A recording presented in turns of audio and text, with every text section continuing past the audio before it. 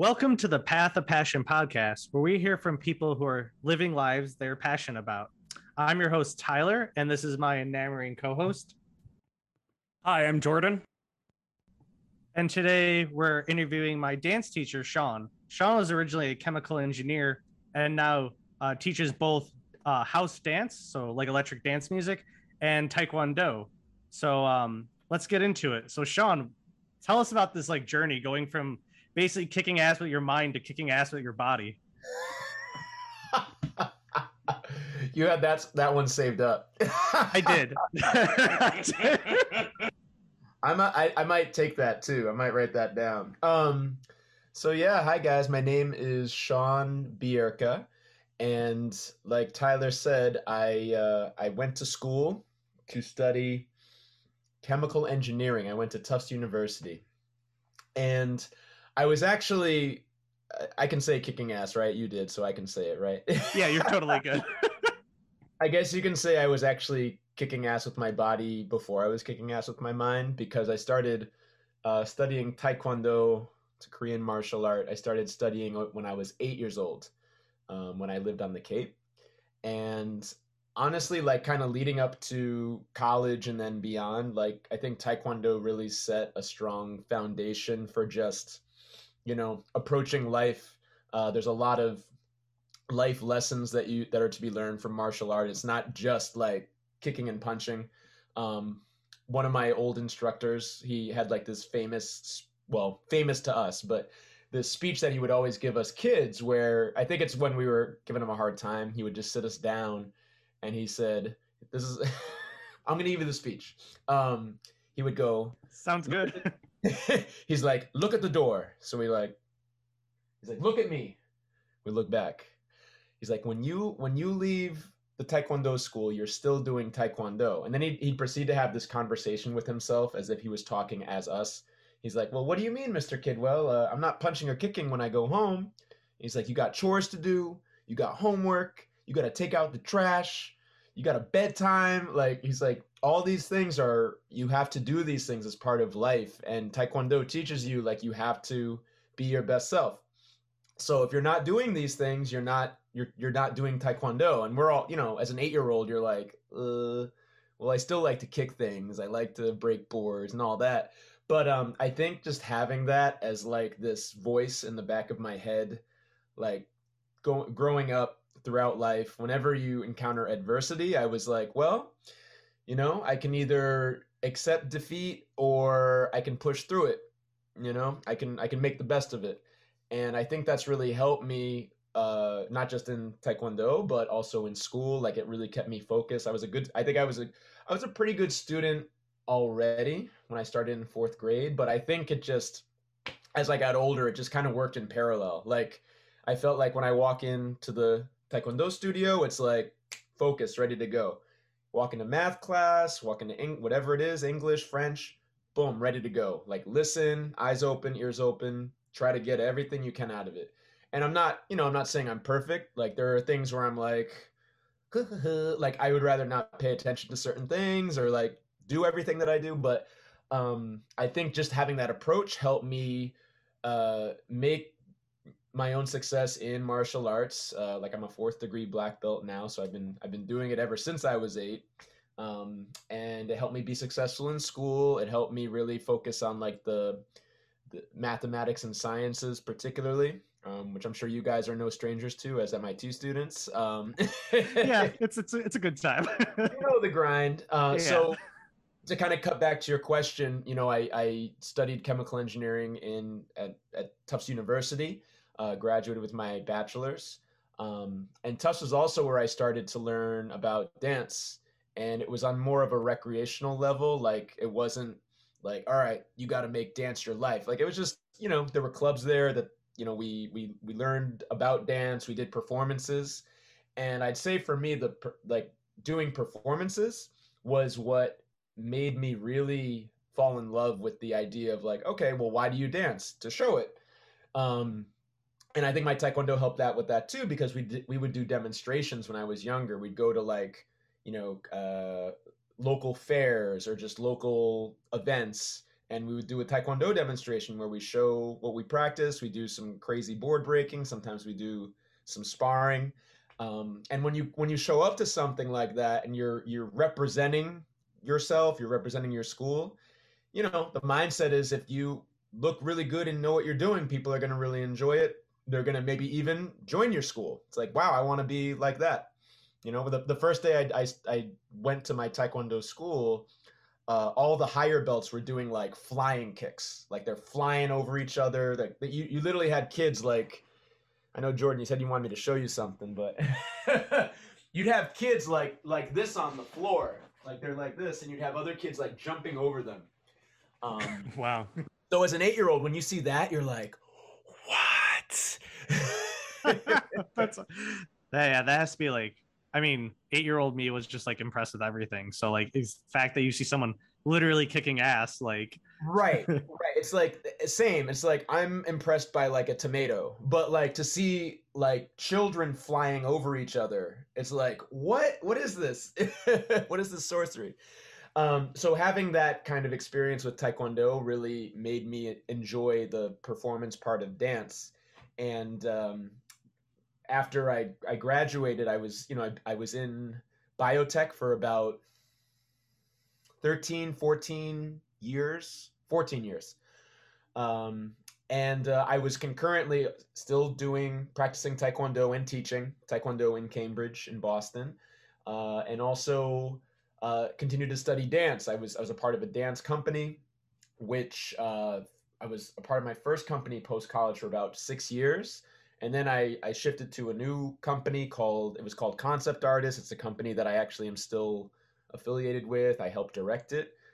We do, you know, we create our own performances and perform around Boston, New England. Right now, performances are a little, you know, few and far between, but we're hoping to get back to that. And I started teaching dance about, I'd say 10, 11 years ago. And I'll be honest, when I started teaching, like if current me goes back and looks at then me, like I probably didn't know what I was doing. Like I knew enough to like present myself a certain way, but I know much more now about what the valuable things are to teach in dance. So, you know, I'm teaching full time now. In 2018, I was unceremoniously or ceremoniously, I don't know, I guess depending on how you want to look at it. The company I worked at was Momenta Pharmaceuticals. They did a massive layoff. They're basically shifting directions, and they decided half the company was not needed. So at that point in time, I was actually considering making a career change to teaching full time anyway. So it was, in a way, it was like, oh, cool. They made the decision for me, and they're paying me to like leave. I'll take that. That's sweet severance. Yeah. Yeah, it was. I mean, it was kind of like really good timing. And since the end of 2018, I've been, you know, teaching multiple dance classes a week, teaching at my Taekwondo studio, and just really trying to make a, you know, a career for myself that was based on those things. And it's been a challenge, but it's also been a fun experience because when you have like 100% of your brain mass to put towards something, I realized I was like, man, I was really spreading myself really thin and not really getting 100% out of anything I was doing. You know, I think that, and that is also part of, from like the Taekwondo, you can sometimes convince yourself you can do everything and shoulder everything. And then when you realize like you don't have to do that, you're like, man, like, why didn't I just focus on, you know, X, Y, or Z? But it's, you know, that's the experience. So now I'm teaching and I like where I'm at. No, that's fair. It's, I think, a really good takeaway from that is just focusing on the things you actually want to like dedicate your time to, because MIT is the exact opposite. Like they teach you first and foremost triage. They're like, you're gonna come and drink from a fire hose, and then you kind of leave after 4 years if you only did your bachelor's, and you're like, I didn't enjoy that. And I'm really good at triaging, but it's not like a lifestyle to live at all. Yeah, it's almost like they're like throwing you into the fire right off the bat, and it's like, Yep. all right, put yourself out. Yeah, I mean, that's probably why I say so often in your dance class, like trial by fire. Seriously. Yeah, that's how the greats learned. The greats had to Yeah. be kind of pushed into it, and you sink or swim. Yeah. So, from the sound of it, you were doing chemical engineering and being a dance instructor and being a Taekwondo instructor all at the same time for quite a while. Yeah. Is that correct? Yes, I would say, and like even before I started teaching dance, I was still like, you know, learning with my company and like probably doing that a few times a week. So, all in all, since the start of like college back in like 2000, like doing all that stuff Yeah. with like minimal breaks. Like that's kind of the truth of it.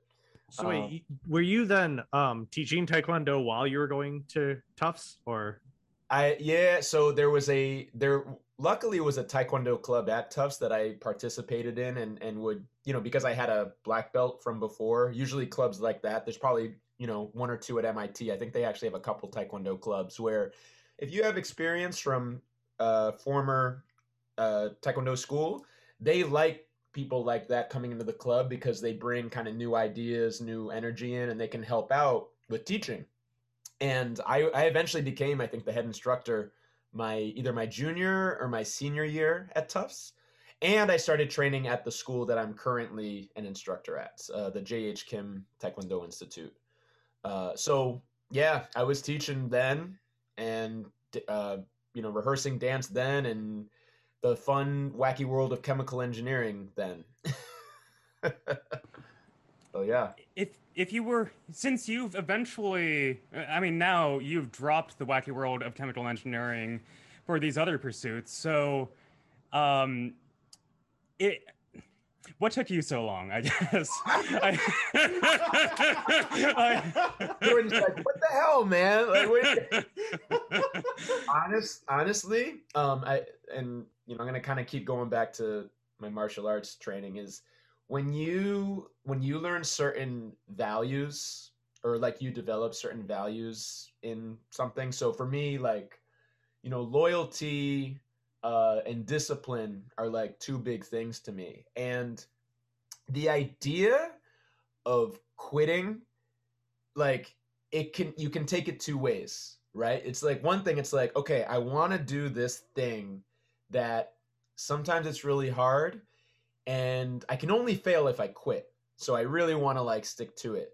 But sometimes that mindset can work against you where it's like, oh, I don't want to quit anything because it's maybe, I've convinced myself it's a sign of weakness, or maybe just the feeling of quitting feels hard because you have to deal with like people's emotions.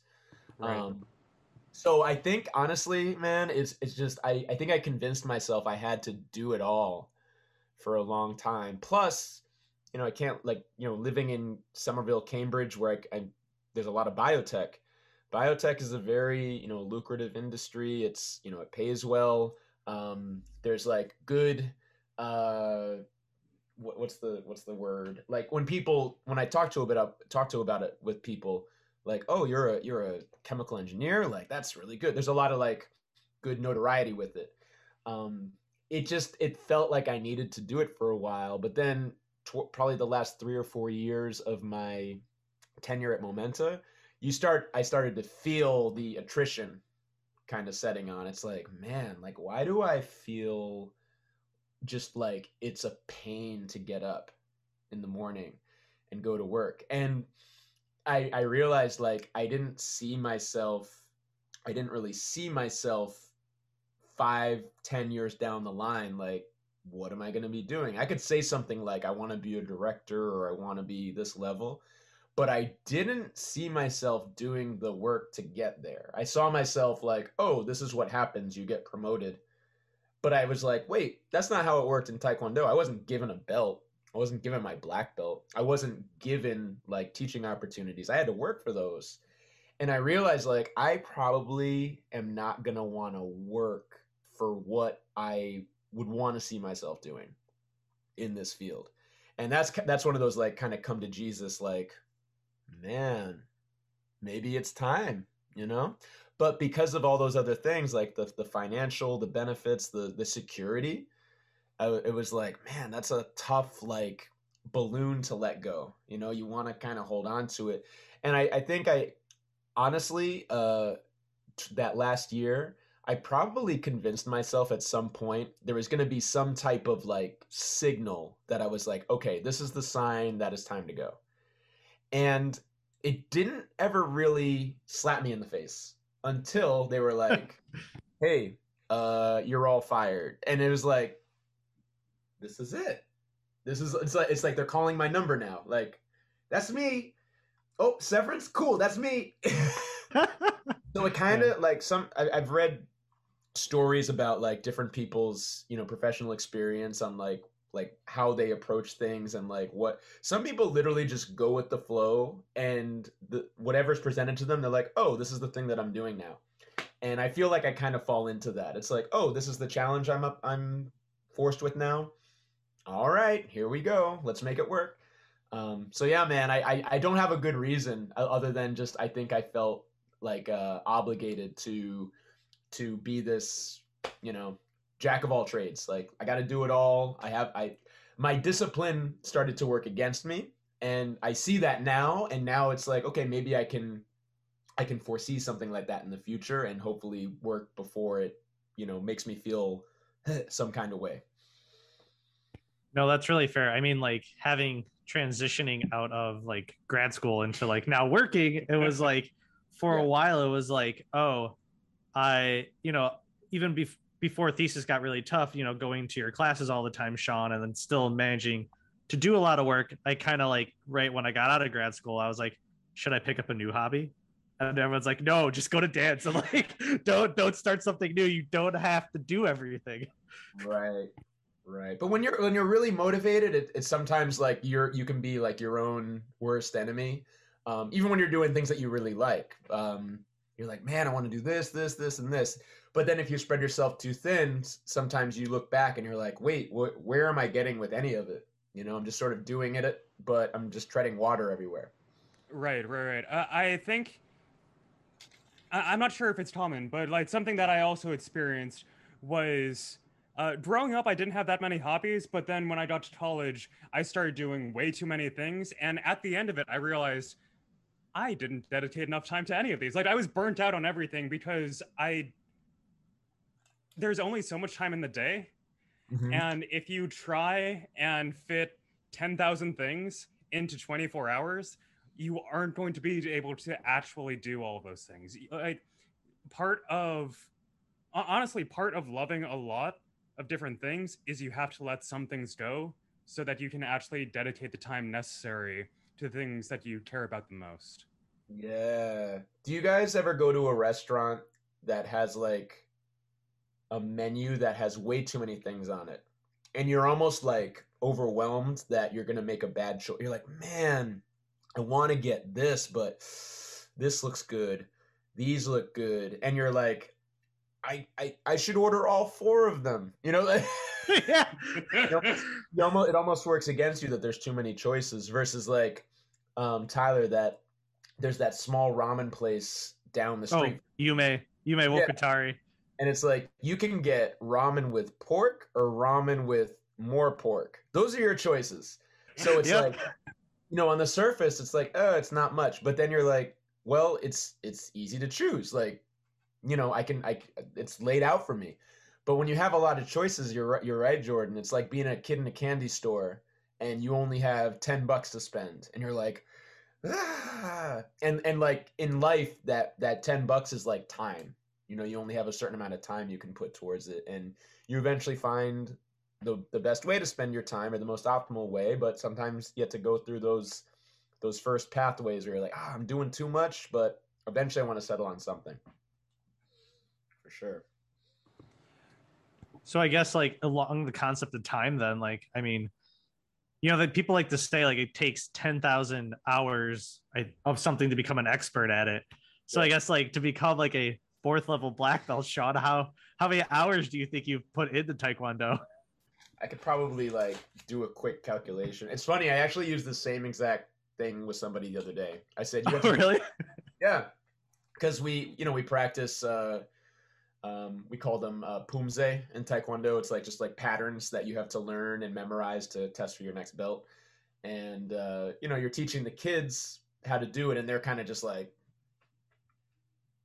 doing this through it, and they're like, I can do it, and it's like, yeah, you can get through it, but to like really master it, you have to do it maybe 1,000, 10,000 Yeah.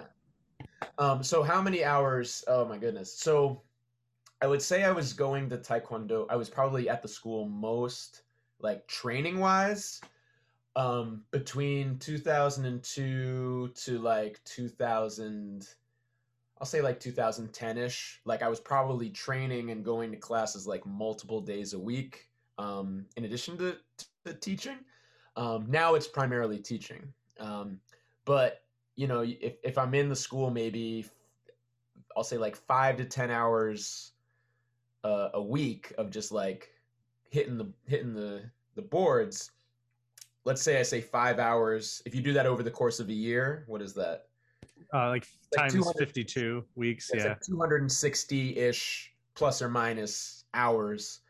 And then you multiply that over, let's say 10 years, comes out to like 2,600 hours. And that's just like the training part. That's not like the teaching part too. Plus I've been doing Taekwondo for 30 years. So that's like a third of just the training. So it's like 10,000 hours per belt, like level of black belt, right? Like yeah, it's almost like that. They actually the way they like you promote usually between the like the colored belts. So you start as a white belt, yellow, green, blue, red. There's different ranks. Probably takes like 2 to 3 months if you're like on top of your stuff. 2 to 3 months to promote, and then you get to black belt, and it starts to get longer. It's like, okay, ideally they tell you it takes like 1 to 2 years to go from one degree to like the next degree, and as a kid you're like, but I'm just memorizing like the same types of things. Like they're harder, but why would it take 2 years? As I got older, like the way I saw at my school and just in general, it's people's minds need that time to mature. It's the mind, like the physical. Anyone can, like, I can show people that have been doing Taekwondo for several years, I can show them like a pattern, but like the way they do it, if you just look at after a couple months, it's like okay. But like spending the time with it and like understanding, not just the details, but just kind of the greater purpose of like what all these basic things are doing for your body and whatever, it's like, oh man, there's actually a lot to kind of absorb that you can't just do it and expect that it's just going to come naturally in a short period of time. You need that time to marinate. And sometimes you look back, you're like, man, that thing that my teacher said 6 years ago, now it makes sense. It's like you have that aha. And not many people want to put the time in. They just want the reward, or they reach a certain level and they're like, oh cool, I got it. And it's like, well, like it's all the stuff in between actually that was the learning though. Like what did you get from that? And sometimes I tell people who sometimes it takes them longer to get something. It's like sometimes like you spend that time that maybe this person over here, it took them this much time to get. But when you have to like make yourself work that hard to like get what this person got really easy, you're going to appreciate that time a lot more. You're like, man, it took me so long, but like I actually learned a lot more and like pushed myself over a longer period of time than this person did. Maybe they're really talented. And what I see is like as these two people progress, this person tends to be there for the long haul. This person usually gets to a point and they're like, all right, I'm good. And there's nothing wrong with that. That's just, I think when you make yourself work for a long time, you have a better sense of discipline. Because you have to. Fair. I definitely agree with that. Like especially like having to take a couple months off from dance because I need to like actually finish the grind on my thesis. Like, even though I was like really out of shape when I came back, I felt like the way I was viewing everything had changed like fundamentally. Like I was like, okay, I'm back. Since I'm out of shape, I'm back to like square one. But now I know all these things I didn't know before. And so just practicing to get back into shape and going through it, I felt like I could approach everything from a different way. I was more focused on like, instead of just like in the beginner class doing the steps, focusing on like how do the steps look in the mirror. Is this the type of like trying to identify like personally what is my style? Like I like obviously the dance move shuffling, so like I like to now. I think I'm beginning to realize I like a more bouncier style when it comes to how I want to move. Yeah, you have like a reference point. You know, you're like, oh, I've learned this before. I get to do it again now. Okay, now I can like focus on different things as I learn versus having to learn it from scratch. Yeah. Like your focus is just like staying afloat when you're learning from scratch. But then when you've gone through it a few times, you're like, okay, I feel a little different. I think a little different. What am I feeling? What's going on here? So that's great that you noticed that. Yeah, actually, Tyler, I think in our friend group, you tend to learn slower, but no, it's true, but you are, I think, also the most diligent of all of us. And I think one of the consequences is you are better able to explain a lot of the things you learned than most of the rest of us because you've stewed so long in what you're learning that you have such grounded fundamental understanding that makes it easy for you to like teach others. And I think that's like very much a skill and talent. That's mighty praise, bro. That's mighty praise. That's what's up. Well, I mean, it also helps though, like being surrounded by like the right people, right? Like so, like being surrounded by Sean. I'm surrounding you. Or last week, you know, like we interviewed Jared on bartending and like having taken bartending classes for 6 years, like I guess, you know, and like Sean was saying, the people who stick with it the longest, they're in it for or they're learning slowly, they're in it for the long haul. And I guess it's kind of like a feedback loop, right? You get lucky. You're learning slower, but then since you're dedicated, you are more likely to come out appreciating it more at the end. And I guess if I just then try to take that and I, you know, try to show people, you know, and I mean, like literally right now I'm like repping Sean's merchandise. So like I'm like every single like dance class, I'm like, oh, keep coming to Sean's class. You'll get like so much out of it. It's a great time. I appreciate that, man. Do you guys do you know the TV show The Walking Dead? Yeah. Yep. Okay. Like I think sometimes when we talk about what is it? Just like the life timeline, kind of I have this tendency to kind of equate it to video games where it's like, you know, you level up. And video games are nice because they literally like most of them give things to you in a certain order where it's like, okay, this is the next test. Okay, now you're ready for this next test. It doesn't really go out of order too often. Maybe there's some games now that do that, but generally it's like this. And in life, I think sometimes you'll meet people on your path that sometimes like you meet them and it's like it feels like, okay, this is the person that I need right now to take me to that next step. But sometimes you meet people that maybe they're not quite what you need at that moment, but they're valuable and you don't realize it. But it's not to say that you can meet someone like way far out and say like, okay, this person is above everyone else because I'm meeting them later. It might just be you met them at the right time and the stuff that they say or they teach or they give is like what you need in that moment. And I think dance is a great thing because it opens up the door to connect with so many different types of people, especially like through social dances. Like Tyler can talk about his experience with going to the club and just, you know, people that, whether he knows it or not, like people that have been in the club scene for a while, they'll see him and they're like, oh, who's this guy with like this amazing energy that he's getting down. He like doesn't care about like anything. And in a good way, it's like he's just getting down. He doesn't look self-conscious. He doesn't like look timid. He's just here to live. And you know, like based on like those experiences, sometimes you do things when you're ready at the right time, and sometimes things are presented to you when you're not ready for them. But yeah, man, I totally agree with what you were saying on that. So on the topic of community and how important is meeting the right people at the right time, which is part skill, part luck, part just persistence. With both dance and Taekwondo, what were the communities like for you to help you keep with it and get to where you are now?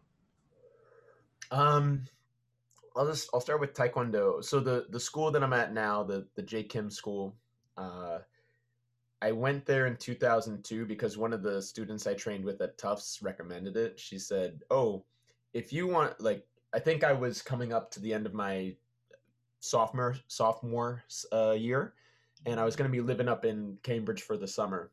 And I was like, "Oh, I want to have like something to do." And she said, "You should, train at this school because the instructor there is like the best." Like old Seinfeld, the best Jerry, the best. Um, and he was, he's a former. His name is Jay Huang. He's a former, like, literal world champion fighter for his weight class at the time, like in the early 90s. Studied Taekwondo in Korea. And like I walked into the school and it's kind of like two things were happening. One, I right away, like, I totally verified what my friend said. It's like, this guy is the best. Like, this guy, like, That's awesome. he had this aura that he was the top. But he was nice. Like, he was a good guy. He's actually very like shy in like a kind of a funny way, because he's a badass, right? He's like a badass, but he's just shy, quiet. But in class, he was like, he gave it to you. So like, as like building that teacher student relationship was really important for me. Like but it wasn't something that I realized until I saw it happening. I was like, man, we have like a really good rapport, and he's really keeping me grounded. I thought I knew a lot, and I got to this school, and I like right away I was like, man, I don't really know a lot. I thought I did, but it opened up my eyes. Like, man, there's so much more. Like, it's the iceberg, right? It's like, I saw this, but then there's like all of this underneath. Right. Yeah.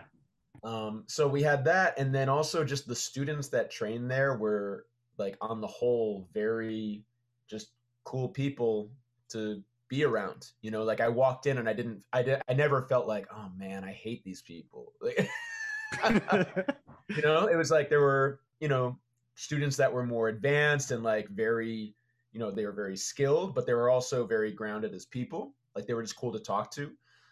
There were people that weren't as experienced, but they really respected the people that were above them. So they really, they would come over and ask questions. They paid respect. And then you had, other types of people too, but everyone was there to train and get better, and also be a community. Like, when we go out to lunch, sometimes we go get ice cream after dance class. You have stuff like that happen. You have people that make plans on the weekends, and it felt like a very just positive space to be a part of. And that's probably a big part of why I've been training there for about 20 years now. And then as a teacher, trying to like reciprocate that and like create a good environment, not just for the adults, but I teach kids too. And kids are challenging because you're sort of like shaping how they do everything, like mentally and physically. So there's a lot of trust building. You have to, like, with adults usually come in and they're just like, they'll take it or leave it no matter what, at least for a little bit, and then they decide if they want to do it. But kids, like, right away, you got to kind of figure out how to emotionally connect, because they're all very different, right? Right. It's easy. Go ahead. Sorry. Oh, so I was gonna say, it's like the speech your teacher gave back when you were like 8 years old. Like, he was trying to teach you, like, since you're so impressionable, this is the mindset that you're gonna need to follow through with this. Yeah, for real. And even then, like, like, all the students were different, but when he gave that speech, everyone was like listening. Like, so I think about things like that, and when I talk to the kids, it's like, like today, for example, we have a lot of new students, like right now, like a lot of new kids who are young. And I think part of it is like their parents want they're like, hey, we want you to do something. It's a new activity, but at the same time, they look at martial arts and they're like, yo, this is gonna kind of help snap some of you into shape. And like, some of them are, they're a little emotionally like needy, I'll say. Like, when they're tired, they're like, I don't want to do it anymore. Like, and I expect it, but at the same time, I'm like, I'm not going to be dishonest with them. I'm like, you know, this is the Taekwondo school. Like, it's not the playground. It's not your bedroom. It's like you come here to get better at this martial art, and I have to teach. Like, there's 20 of you, one of me. I have to teach all of you. So, like, if one of you is kind of slowing us down with kind of like a not a great attitude, everyone else loses because of that. Right. And Yeah. yeah, it's like just having those talks with them in a very like honest way, just say what needs to be said. And sometimes they're not, they're like, well, screw that, I'm still going to be kind of obnoxious today. And it's like, all right, well, over time, we'll see what happens. We'll see if this is for you or maybe it's not for you, but I'd say more times than not, as long as you're honest with kids, they like eventually start to recognize like, it's not all about me. It's like, like you learn good life lessons from that help you as you become older. So yeah, that's the Taekwondo part of the question, but I'll let you guys, I don't know if you want to. Oh, I was gonna say, like, yeah. I mean, I just having, some days when I go to your dance class, like I'm not feeling it, but like just to keep up with it, I go, and I just know on those days I'm like, yeah, I'll just like kind of focus. Like I won't push myself as hard, but I'm not gonna ever try to slow down the rest of the class, especially right, and especially and always, even if I'm not feeling it, at least try to put on a good face for, especially on the Thursday class with the beginners. So like, everyone's really pumped and excited.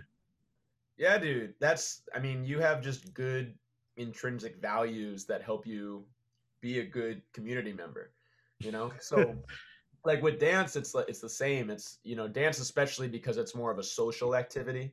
Um, like the idea of training martial arts can be social in the sense that it's almost like a team sport. It's like, man, we all have to do this exercise, and I want to keep up. But with dance, it can literally be social. It's like you do it to like spend time with people and exchange with them, and sometimes it leads to more beyond the dance. Like you develop relationships with people that you want to see, and the fact that like you kind of see like how I say it sometimes. I'm like, everyone brings a certain energy into a classroom or into any space that whether they accept this or not, or whether they realize it, that energy rubs off on people.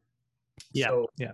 if you come into a space and you're maybe like a model citizen, but your facial expression is like, you just look sour, it's like the people around you are going to be like, a little on edge, like the little things like that. And then behaviorally, when people have like, I don't want to say poor behavior, but you know what I mean. Like sometimes people will like do things or say things that just make people feel a little like, oh, like that person's going through something right now. And it Yeah. just, it's like adults sometimes they've had certain experience where they get to a certain age and they're like, well, I've earned my right to kind of like say what I feel. Kids do that, but then they're told right away, it's like, yo, like, know your role. But with adults, sometimes adults like don't like to be checked like that. So I just, I try to lead by example. It's like I come in, I have my agenda, I make my agenda clear, and then I try to adapt to people who are trying to understand my agenda. And I don't bring my outside stuff in. If I missed a credit card payment, or no, let's say my credit card bill came and it was really expensive, and I'm like, God, how am I going to pay that? I'm not going to bring that energy into class because no one else cares. Like no one else needs to know about it. But people will bring stuff with them, like relationship stuff, work stuff. Like you said, Tyler, and it's nothing against, like you're like, sometimes I'm just not feeling it. I'm just not, like, I'm going, but the fact that you can navigate the space and not make it about you, like if we were in class and I'm doing something, I see you're kind of like, doing your thing. I'm like, hey, Tyler, like try it this way. You could choose to be like, Sean, I don't have the energy today. All right. Just like, leave me alone. Like the fact that you could probably take that and be like, okay, and then you do what you need to do with it without making a scene. That's really valuable as like for me as a teacher, like to have a student like you be able to do that.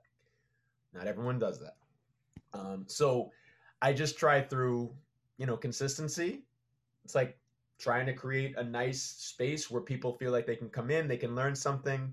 It's okay to mess up, and there's something beyond the class too. It's like there's other stuff you can do with this beyond just this. If you want to pursue it, if you want to just take class, that's cool. I'm not gonna like force you to do anything you don't want to. But I think especially with uh, you know, street club dances like this, it's important to know like the classroom is not where this stuff was born.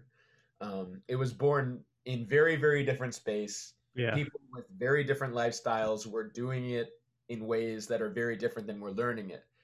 But if this is how you start to learn, great. If you enjoy it, great. Just know there's something beyond it that is also worth pursuing if you want to learn more about it. It's a culture, every culture has its things where you're like, ugh. But if you want to learn about it, like you got to do it if you want to be about it. So, and for some people, like it's the club. It's like for you, Tyler, like you're like, yo, I want to go to the club. That's fun. But some people are really like, oh man, I don't want to run into people that I don't know, or maybe they're gonna say something, or maybe I don't like the music. They get in their head about it, like all these preconceived things, like, but if you just kind of go in with an open mind, and as long as you feel safe, you're gonna get a lot out of it.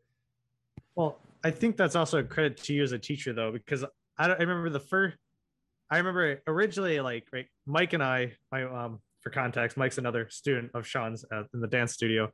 Very dedicated. Yeah. Mike and I, when you first started talking about the club events, Mike and I originally were like, well, I'll go if you go, right? And it's the fact that we had this healthy community that made me take that jump from just out of class into the club scene. So I think honestly, that's really a credit to the culture that you've created in your classes and stuff like that. Because I could easily see it, like, if in a lot of other dance classes, I don't know if I would have taken the leap to going to like the club and exploring that avenue, because it is really intimidating.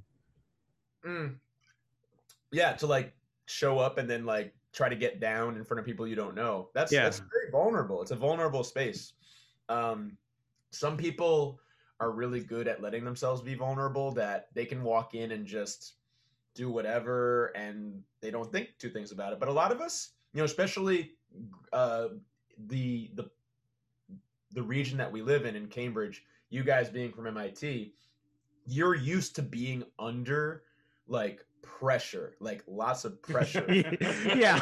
There's like a lot of consequences if you don't live up to the pressure. If you let the pressure, do this to you, like literally, like there's consequences to that. And I think through experience like that, it's easy to take that mindset to things like dance and be like, oh God, like if I make any mistake, I'm going to get squished.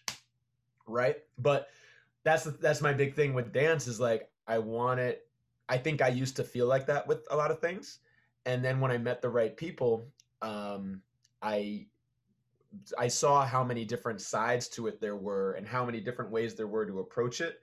It's like, it's not a one size fits all. It's, there's many different things that you can get from this. And if you don't get it this one way, there's other ways that you can enjoy it. And sometimes that's a class thing. It's like people can come to my class, and I don't think my teaching style is for everybody. There's people that come in and they're probably like, I want something different. Like I don't want to just do like foundation, and I want something different. Cool. So sometimes like just taking my class might be like, I want something else, and it helps people, go in another direction. And then some people come in and they think that it's like the opposite. They're like, man, I was expecting to be like terrified of this class because it was so new. I didn't know anything about house. I didn't know these people. And then they come out and they're like, but I feel like rejuvenated because it's such a positive atmosphere. Or at least I try to create it like that. But it's, everyone has different experiences. I have to be, aware of that and not like try to force it. But the people that have been on the journey with me, they seem to really have gotten a lot out of it. So I appreciate the kind words. So to elaborate on this a bit more, you teach specifically house dance. You've been doing specifically like EDM house dance. There's a lot of types of dances, like ballroom dance, tap dance, b-boying. What led you to take the specific dance route that you've taken? That's a really good question. So I like when I started dancing, I didn't really have any like particular focus. I was just learning choreographed routines that might have been like inspired by certain styles, but ultimately I was like, yo, if this group is dancing to this music that I like, I want to learn what the dance is. Excuse me. And then when I graduated, I met my first I guess like dance mentor. His name was Ricardo Foster Jr. And he still lives in this area. He teaches over at the Funk Phenomenon Dance Complex in Everett. And he was actually somewhat and still is like a dance prodigy. Like he could learn all of it, and he had really good teachers, hard teachers that like made him really be honest about like what it's like. Yo, if you want to be good, you got to go in. So he learned so much, and he has a really strong street dance background, like hip hop. He knew he can pop. He does house locking. He was actually a very big kind of figure in the krump community when krump was starting to become more popular around here in the early to mid 2000s. Now it's actually there's a lot of different krump communities, but he was like a jack of all trades as it came to dance. He was classically trained too. He could do ballet and all this stuff. So he was the first person to show me house. And when I started learning it, like again, these are just kind of like what we learned, Tyler. Just we learn it as the steps. But he like Right. Yeah. he put some like routines together for us, and the music was what really was like, like when I heard like deep house music, like New York house music for the first time, I'm like, what the bleep is this? And it's like those things that it's not everyone's gonna have that response to it, but for me, that was my response. I was like, this music is great. I was actually not a big music person growing up.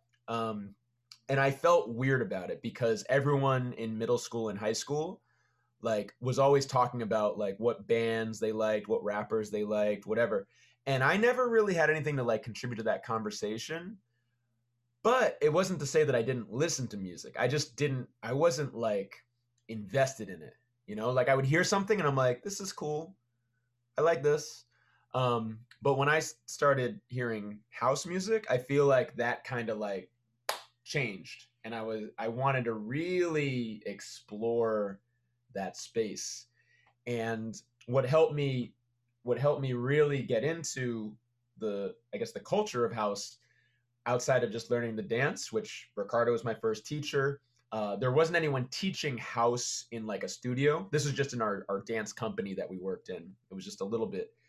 I had to like go on YouTube and basically I was like, I want to learn more like house dance tutorials. You find some things, and that's a whole other rabbit hole I could get into. But basically, you find some things. I started to teach myself what I learned, but I didn't start to really like dance until I met a couple guys in Boston. Their names are Sammy Savuth and Steve Garcia, who invited me. They're like, "Yo, you know some stuff. You should come to the club and dance with us." And I was like, "Ooh." Little apprehensive because they if you saw these guys get down, like they know what they're doing and they look good at whatever they're doing. So when I started going to dance with them with their experience, at first I was like, shit, I don't know. It was like the Taekwondo thing. Like, I don't know anything. I thought I knew stuff, but I don't know what they're doing. Right. And I spent more time around them, and I started to like, change my mindset about how to approach the dance and like what was actually important about it. And the kind of going back a step, I, apart from the music, the movement of house felt like a smoother version of my Taekwondo. Like it was movements that I was like, I can do this move and it feels really good. And I don't have to get hit by somebody to like so the movement felt very like almost like second nature in a way, but at the same time I had to work on the qualities that made it smooth and that made it effortless. I couldn't go into it like bah, bah, bah, bah. I can use that to inspire my dance, which that's kind of the journey I'm on right now, is actually putting my Taekwondo inside of my house, which is, it's kind of like my own thing. But then I was doing literally the steps I was shown, but they felt good. So the movement felt good, the music felt good, and when I started going to the clubs, the vibe felt really good. I was like, oh, like I see these same people every time I come out. I don't necessarily know who they are, but I can like get down with them and they're cool. So seeing the power that it had to bring people together, house, I would say, out of like a lot of the the club styles of dance, the street styles of dance, is more of a communal type energy. Like people don't really go into the club space to like battle each other. You might get people that are like, they're high level and they want to just kind of like throw down just to be like, all right, let's see what but it's more of an exchange. It's like, all right, like I'm gonna give my best. Let me see what you got. But it doesn't. You don't come out of it feeling like somebody won or somebody was better. It's just, they experienced the music in that moment and they got to put on a show. So I think I liked that it wasn't a very it's a dance you could be competitive in if you wanted to be, but you don't have to be to like enjoy it. So yeah, all those things.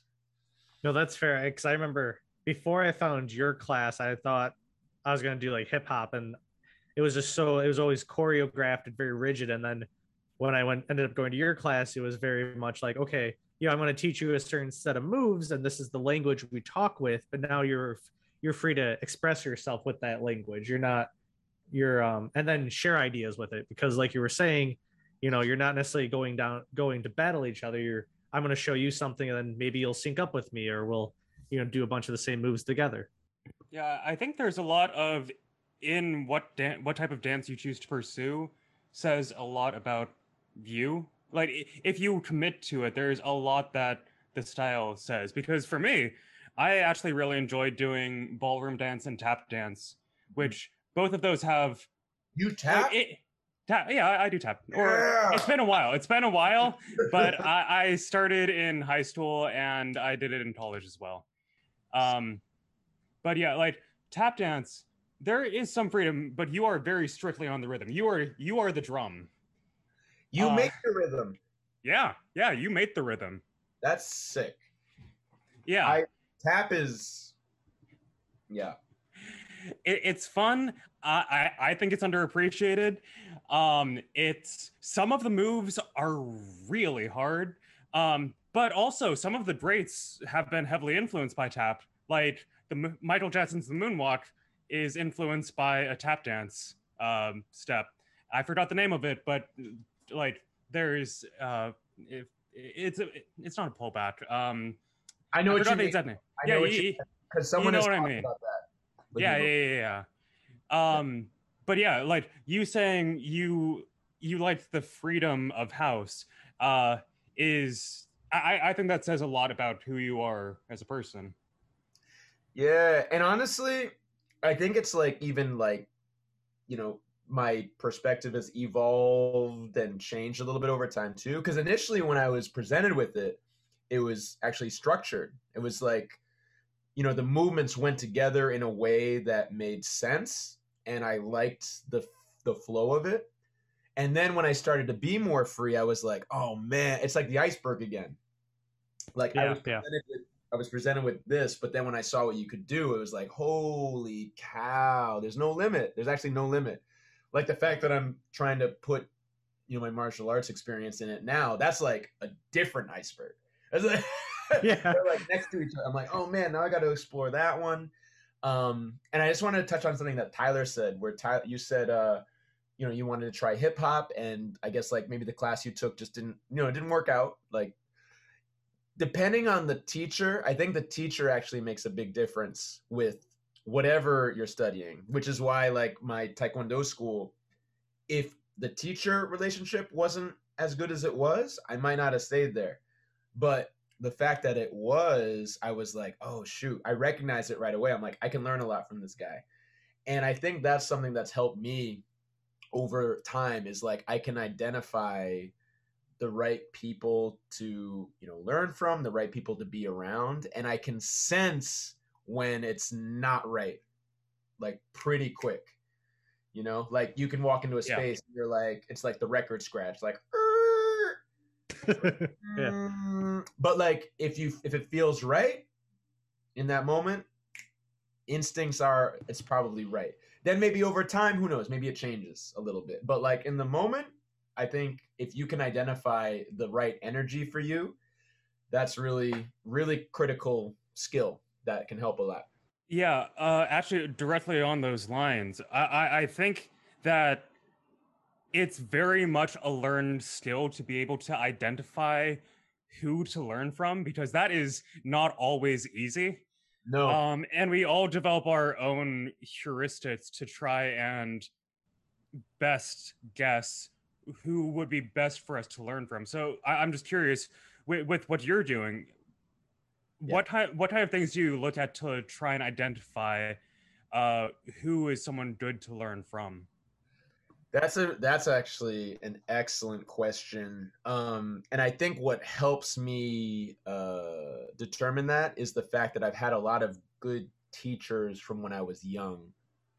So that way I could formulate, like, I don't know if I could like write out like bullet points, like exactly what it is, but like in the moment, having had good mentors, good relationships with teachers from when I was very young to now, I would say as far as like dance goes, the closer somebody is to, like, I don't want to say like the center, but kind of like the source material, like house is a club, a freestyle club dance. So the people that spent a lot of time in that atmosphere when it was like coming up, when it was like becoming a thing, and then those people that started to create methods for teaching it effectively. Some people create methods that aren't effective, some people do. Those people that created effective teaching methods over time, they kept the essence from where they came from, added their own methods in to like structure it, and communicated the importance of both of those things to their students. So if you don't know really what, if you don't have much experience with learning something like dance or like just movement, mobility in general, you're going to probably go with the first person that you find that their personality is a good fit. That's like, oh, this person's nice, I like their teaching style, cool, I'll learn it. But I think over time you see the quality in a teacher. Like if you go to a class and like the teacher, looks amazing and the students look like boo-boo chowder, and that's nothing against like beginners. Like beginners are obviously going to be very far distance from the teacher. But if the beginners look like they have an idea of what they're following, what if their quality's not as good, then it's like, oh, okay, this teacher knows how to communicate, right? So communication is key, good communication. The quality, like you look at, kind of like the grading of students, like, oh, those are the advanced students, they look sharp. The beginner students, they might not look sharp, but they're into it, right? They know what they're doing. So like you look at the quality of the students too over time. And then as far as like the teaching curriculum or like what they teach, I guess that's just that's another reason why you want to kind of invest time into stuff like this. Is if you get if right away it feels good, but then you feel like, oh, it's just, I'm not really like, I don't see where I can evolve. Teachers that give you the next steps to evolve, not necessarily like they're going too fast, like, oh, we have to go here, here, here. But it's like, okay, we're doing this today, but this is going to lead to this up here. Right. When they create those bridges and you're like, oh, shoot, that's what like pulls you in to want to learn more from them, right? If it's like they give you this and it looks like this is it, it's like, I don't know if I'm gonna go anywhere with this long term. But sometimes that's good. Sometimes like you realize you get to a certain point where you've gotten what you need, and then it's like, okay, now I'm gonna find someone else that maybe it can take it to that next level. When you start, you don't necessarily know what goals you have. Like I always hated it when people when I was in college, they're like, yo, what are you gonna do, when you graduate? And I'm like, fuck if I know. Like Yeah. And my mom was always like, not to rag on my mom, but when my wife now, like when we were dating, my mom's like, when are you gonna marry her? When are you gonna marry her? When are you gonna marry her? And I'm like, I'm gonna marry her just when I feel right. Like, sometimes you just don't know. But I think with the experience, you start to develop what you need from a teacher. So it's like the things that I look for might not be like what you look for, but I know what's good for me, and that helps me learn the best I can. No, that's fair. Like, I think there's like definitely really big importance there in like identifying what you need to personally learn. Cause like I think one of the things I've adopted as from my engineering background is I like to go back to it's called first principles, but basically the building blocks whenever I'm learning something new. And the reason I stuck with your class, Sean, was I remember it was exploration week at the dance complex, and that's when I went to the hip hop class and Carl's party dance class. But in your class, since it was the exploration week, you're like, we're gonna clap and we're gonna make sure everyone understands what like the beat is before we even start moving our feet. And I was like, okay, now I can actually. And like you also taught us like how to count. I remember like you're like, all right, here's in this set amount of time we can break it into fourths, eighths, and you're like, and after this, if you want, you can listen to music and try to count out different beats. And that kind of gave me a foundation where I can be like, okay, I can actually start building from this. Versus like I do like trial by fire, but that's only once I like have some background. I just can't go from like 0 into trial by fire. If it was right off the bat, you'd be like, eee! Yeah. Can I grab my charger really quick? I don't want my laptop to crap out. I'll be right back. Yeah, go ahead. No worries. Yeah. So while he's going away, let's turn. Yep. No, it's all good. So along these lines, my mom's a teacher, and I think she's a pretty great teacher. One of the big things that I learned from her is how difficult it is. Like she was a teacher for most grades throughout grade school.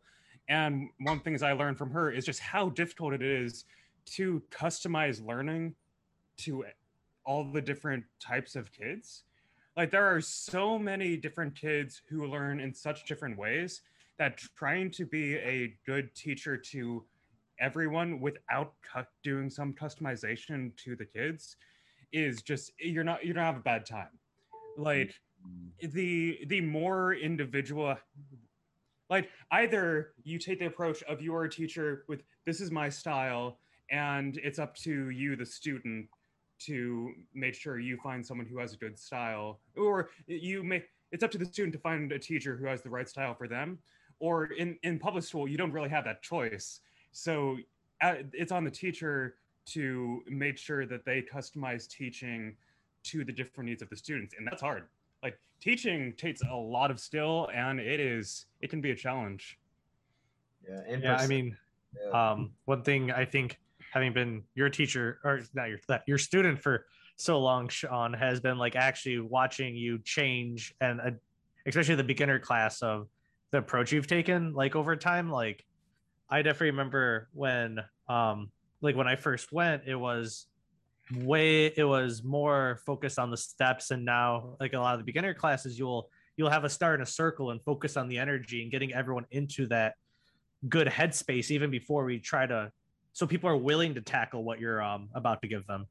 Yeah, and I mentioned earlier how like my mindset is always continuously kind of changing, and that came from like discussions with some of my mentors and big brothers, big sisters about what's important about the dance is the vibe, it's the energy. Like you can have all these steps, but if you're just in a room of people that are like the energy is just kind of like non-existent, it's like, why are we even doing this? Like, why are we like forcing ourselves to like learn all these things that, excuse me, if we don't really feel good doing it? So yeah, like putting people in a circle and just like sometimes like you have to do that with adults. It's like, all right, we're gonna clap, bah, bah, you know, like, and it's like everyone can clap, and you know, probably some people off the bat are like,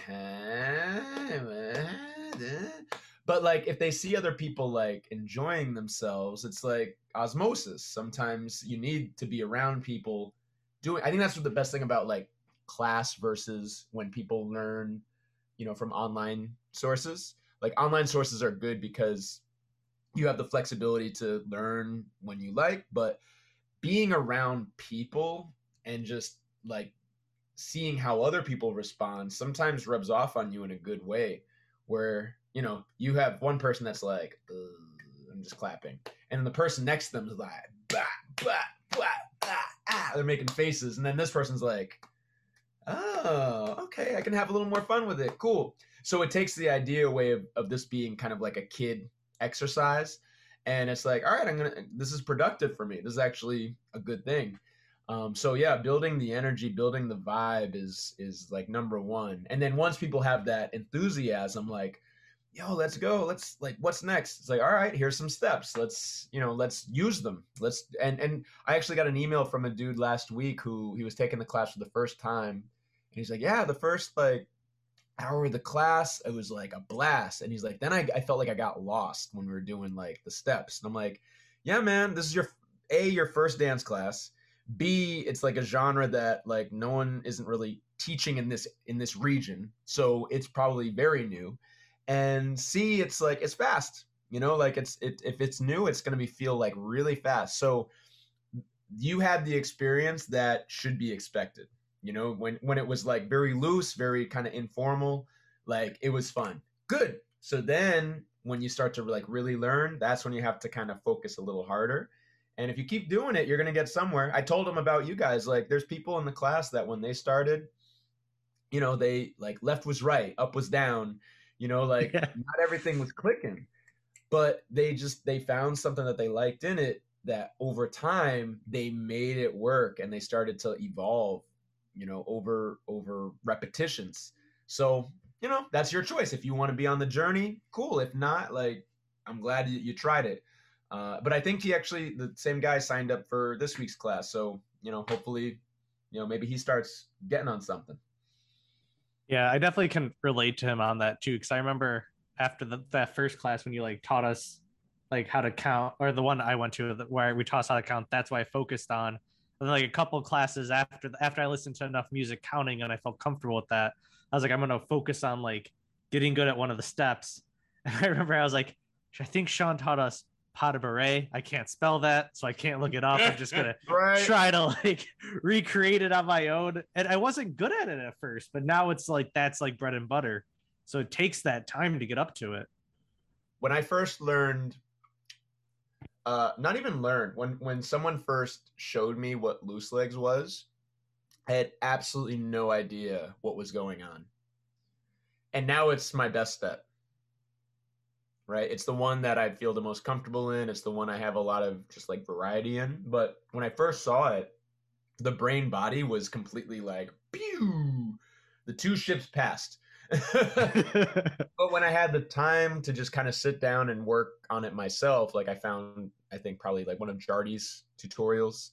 Jardy Santiago was, he's a dancer on the West Coast who I found a lot of his online resources when I was first looking up stuff. And a lot of people around the world have had the same kind of, you know, experience with that. So he was actually a really instrumental person in my upbringing. But when he broke it down and I was able to just spend time with it, I found my groove in it. I felt, oh, this is how, like, I just keep doing it. I don't know what I was doing before, but whatever is happening now, it's working. So sometimes you need that time. And then I guess another point I wanted to touch on was going just back to the clapping and people thinking it's child, or like they can think it's child. No one's ever like come out and said that, but I can tell, you know, I know from like facial, like Well, it's just funny though, because like now when I go to like your advanced classes, the hardest thing you ever have us do is dance and clap at the same time. Like it is brutal. Like it's like, he's like, Sean's like, yeah, we're not gonna do any hard moves. We're just gonna clap during it. I'm like, I'm gonna have a bad time. I need to do this, but it's gonna be such a pain. Yeah, it's polyrhythms. Like body's doing one thing, hands are doing something else, and that can break somebody's day, man. Like that. That can. And to clarify for those who aren't familiar, polyrhythms are you doing two different beats at the same time? So like Yeah. 1, 2, 3, 1, 2, 3, 1, 2, 1, 2, and then together it's like Yeah, it's and it's like how drummers learn how to drum. yeah, it's a hard skill to learn. I actually one of my cousins has been doing music for his entire life, and um, basically had exercises combining basically any number you could think of, like 2, 3, 3, 5, 7, 9, crazy. You know, like that's what's up. That's like, I mean, that's actually the kind of stuff though, like that. Like I would love to like meet him at some point and just like, give me your drills, man. Like if dancers approach dance like musicians approach music, I think dancers would actually be like way better than they are now.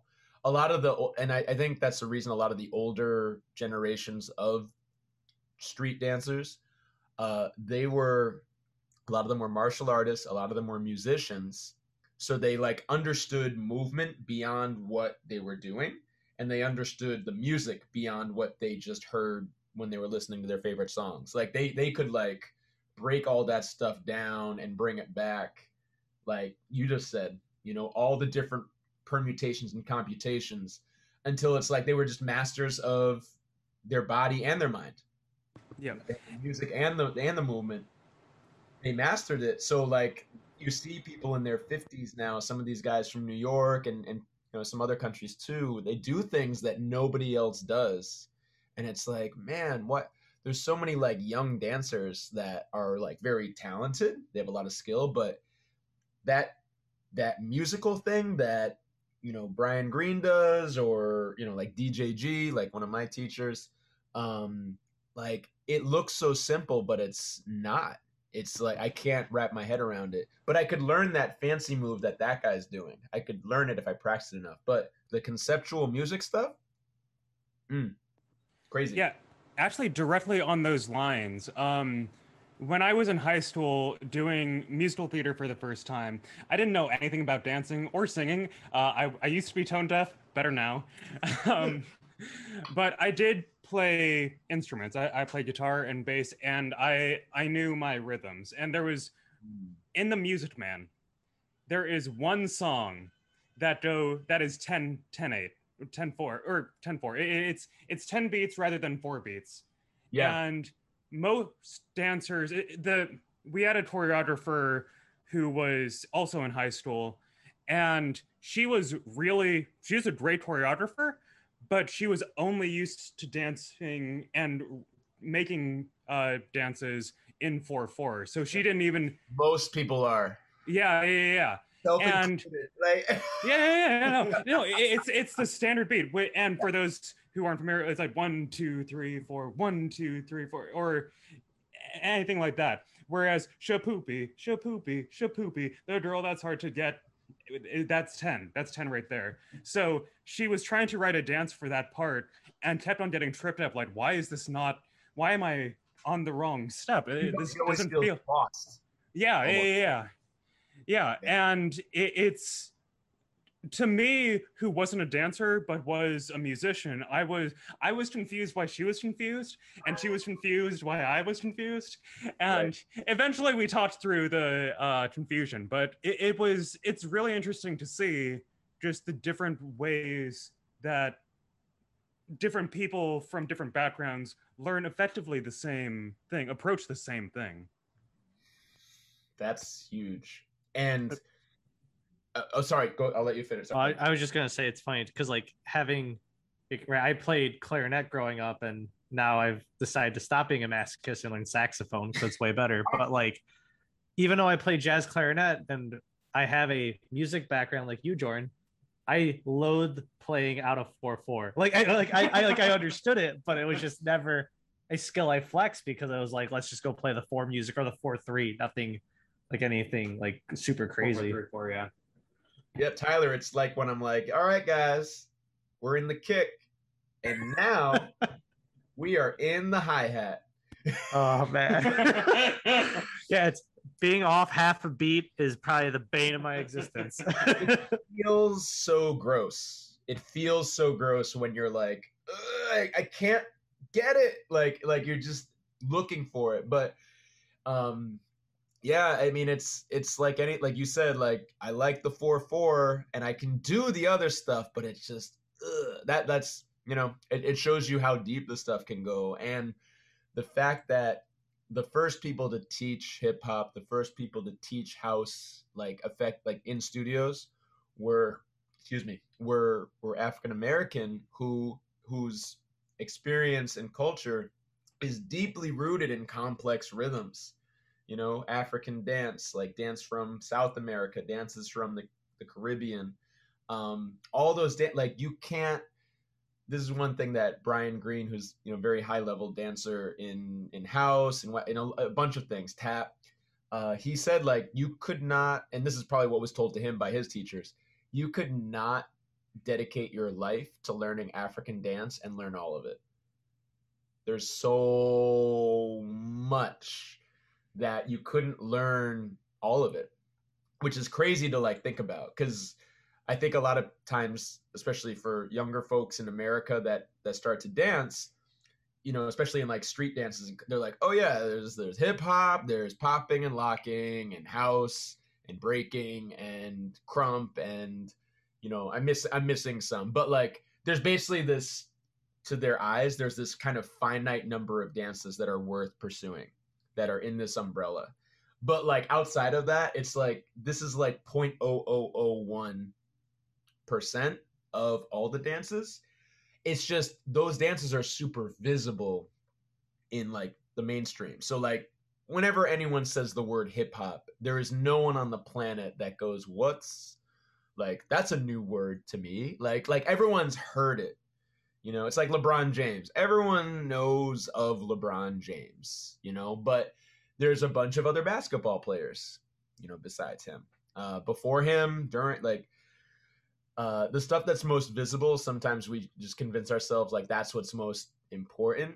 But there's these other things that inform them, like tap. You said tap, Jordan. Tap informs so many things that have come after it, but sometimes tap doesn't really get its due because we don't see necessarily tap in its most beautiful form all the time, or like we don't understand it.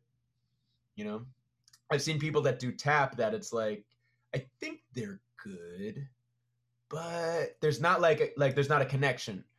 And then I'll see people that like there is a connection where I'm like, oh shoot, they're like really pulling me in. And then it's like, oh man, I see what's going on. I respect it. But if there's not that connection initially, it feels kind of like, all right.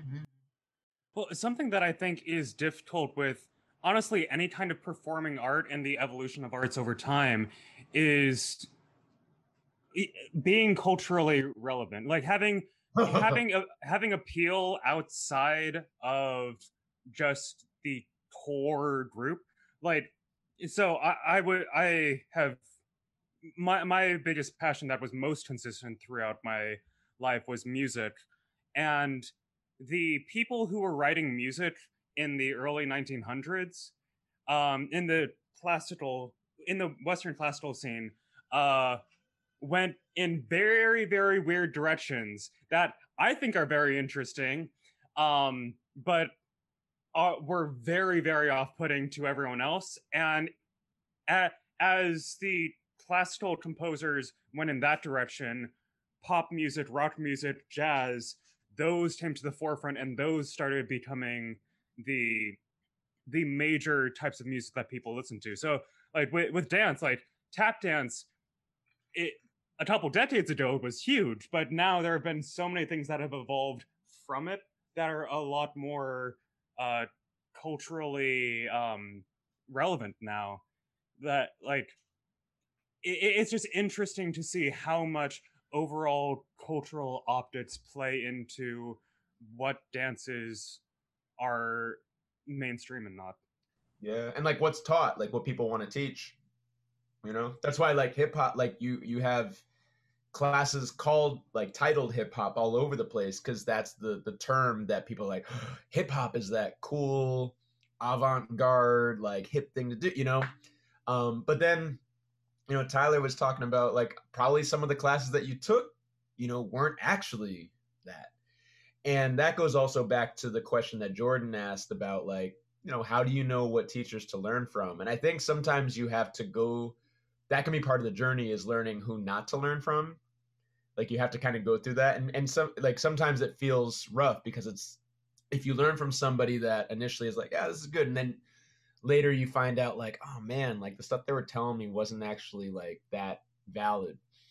But you learn, if you want to learn from that, it's like, okay, now I gotta like know the background of some of this stuff. I have to actually do a little bit of homework on my own to maybe come into it like, all right, I heard the basics of, the basics of house. Like I've heard about the jack, I've heard about footwork, I've heard about floor work, I've heard about these things. So if I'm teaching something that is completely not even closely remotely related to that stuff, you can be like,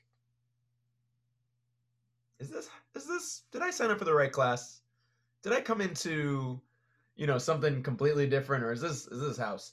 And I tell my I'll tell students like it's okay to ask teachers questions in like a respectful way if you literally are not sure that they're right. Like you're like, I know people will ask me questions that are like, oh, like you said this, but I thought this. And it actually sometimes makes me think about it like, that's actually a good perspective. But then I can say, okay, this is my experience with this. And if I can't answer the question, I'll be like, ask this person. This person can answer it.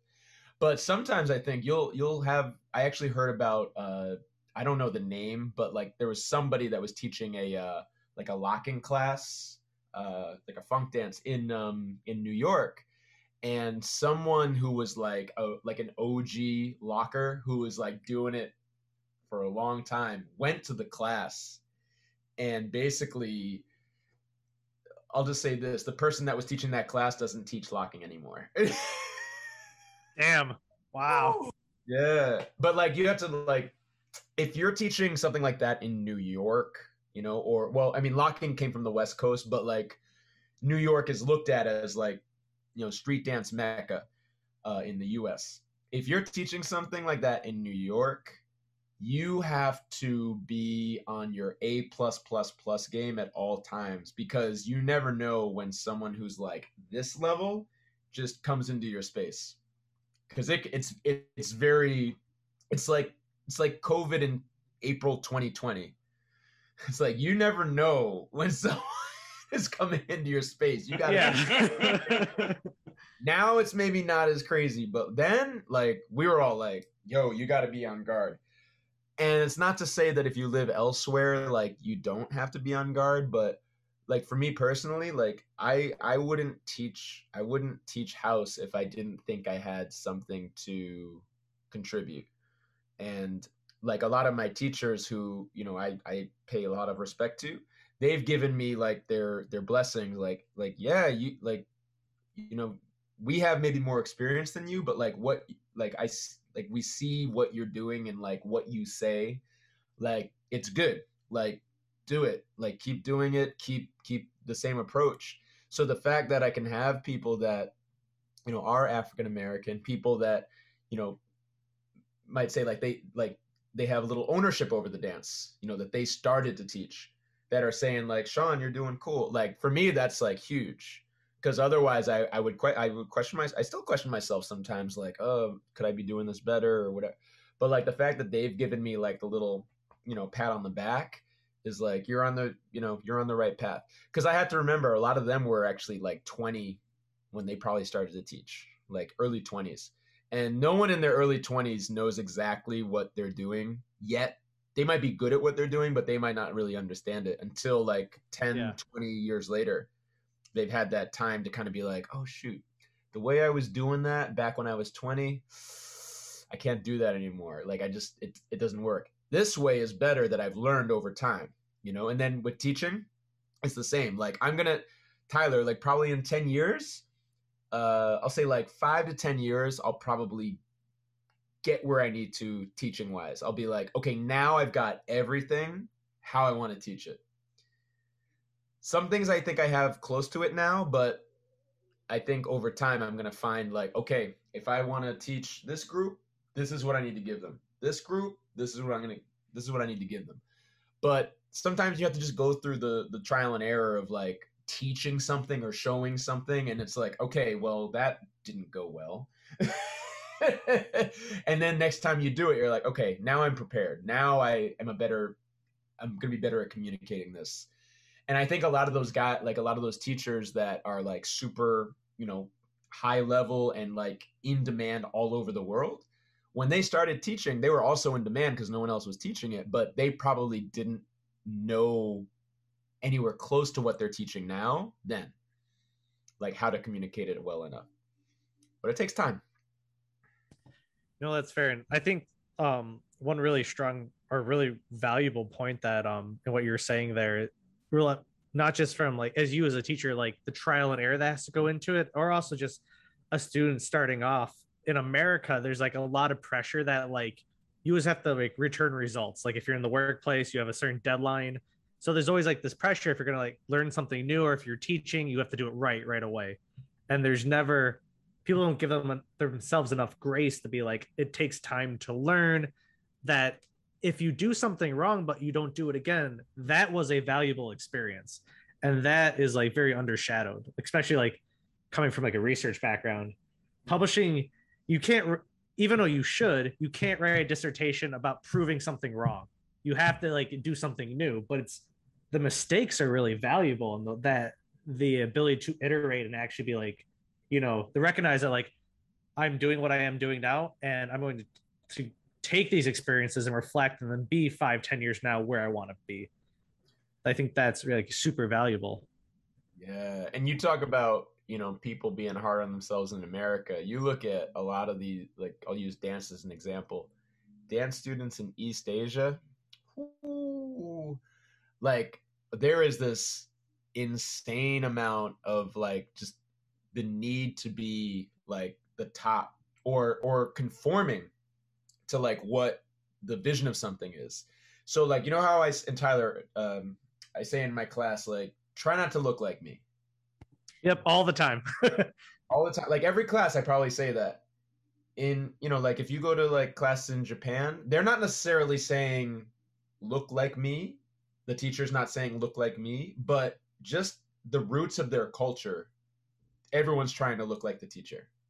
Like period. Like that's it. It's the conforming. And that's a cultural thing. It's a cultural thing. So, you know, we have that here, like the kind of like fear of failure, or just like fear of being judged maybe. But like it is so culturally embedded in some other places that like that's how they learn. At the same time, they're incredibly disciplined. I would actually say that US discipline wise for like artistic stuff like, you know, dance, are actually behind a lot of other places because we have it, like we just have it everywhere, so it's easy to take for granted. But the other places, because they're already like they were a little behind, they knew they had to work harder to catch up. You know, it's kind of like I said, what is it, this person versus this person. This person might get it right away really fast, but this person that puts the work in over time, they might overshadow this person, you know. And then you see stuff like that with people in Europe, people in you know, East Asian countries. They just take that discipline aspect of their training and they go to the moon with it. It's crazy.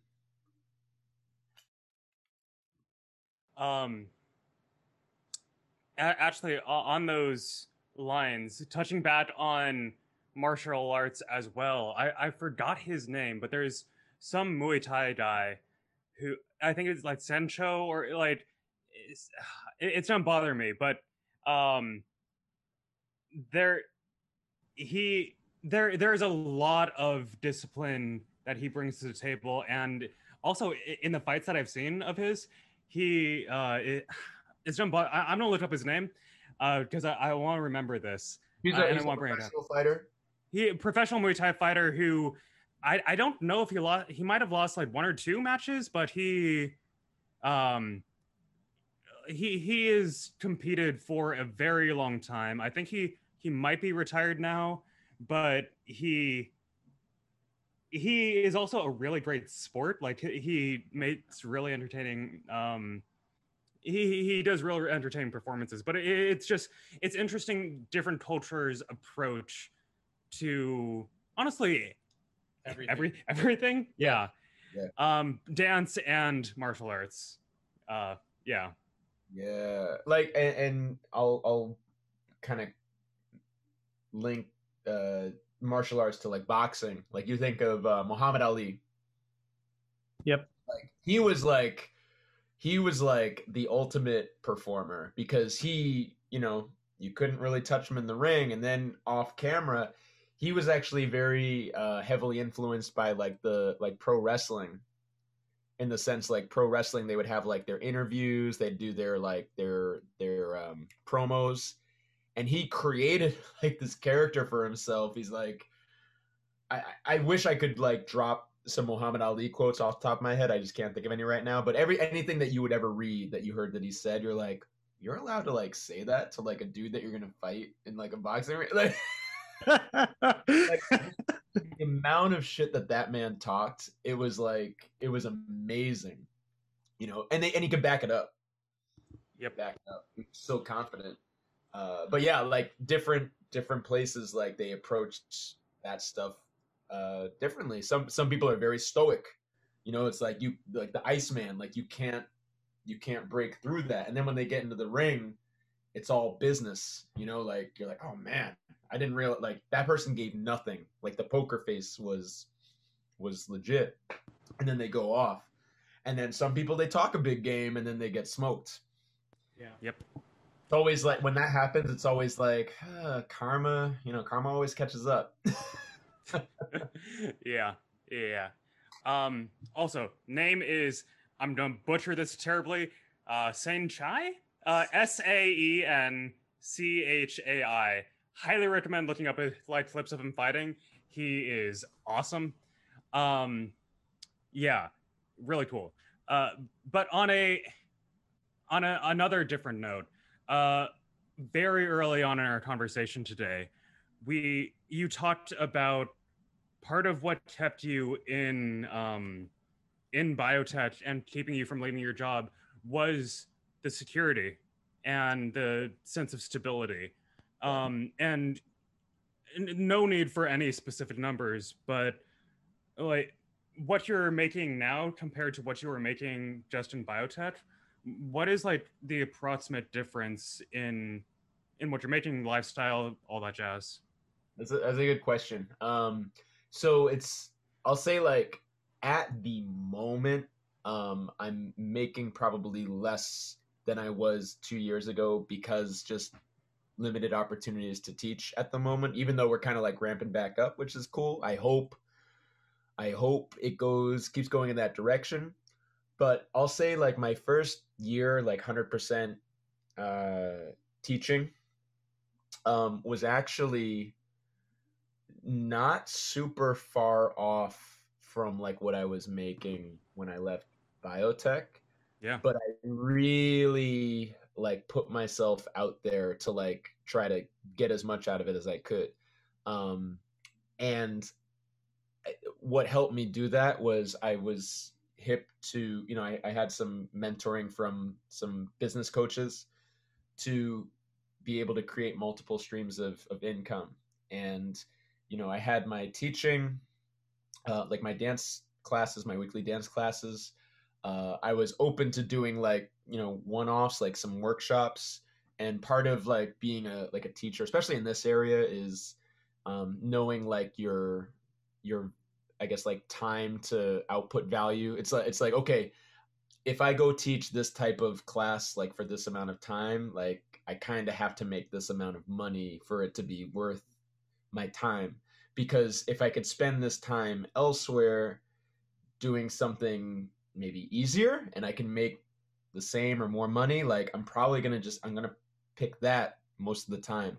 So knowing like what your value is, and also just knowing what kind of uh, opportunities certain experiences can lead to. Because sometimes you might take a job that's maybe doesn't pay the best, but you see the opportunity for it to lead to other things. And as like if you have a business mind, it's like sometimes you got to take that. If you do that too much, yeah, you leave a lot of money on the table, when you could have probably been doing something a little bit more intelligent with your time. But you got like, that's another thing, is like over time you kind of pick and choose, like this seems like a good one. This one I can put it on the table. So yeah, initially it was kind of like I didn't feel like, oh shit, I made a bad decision to do this.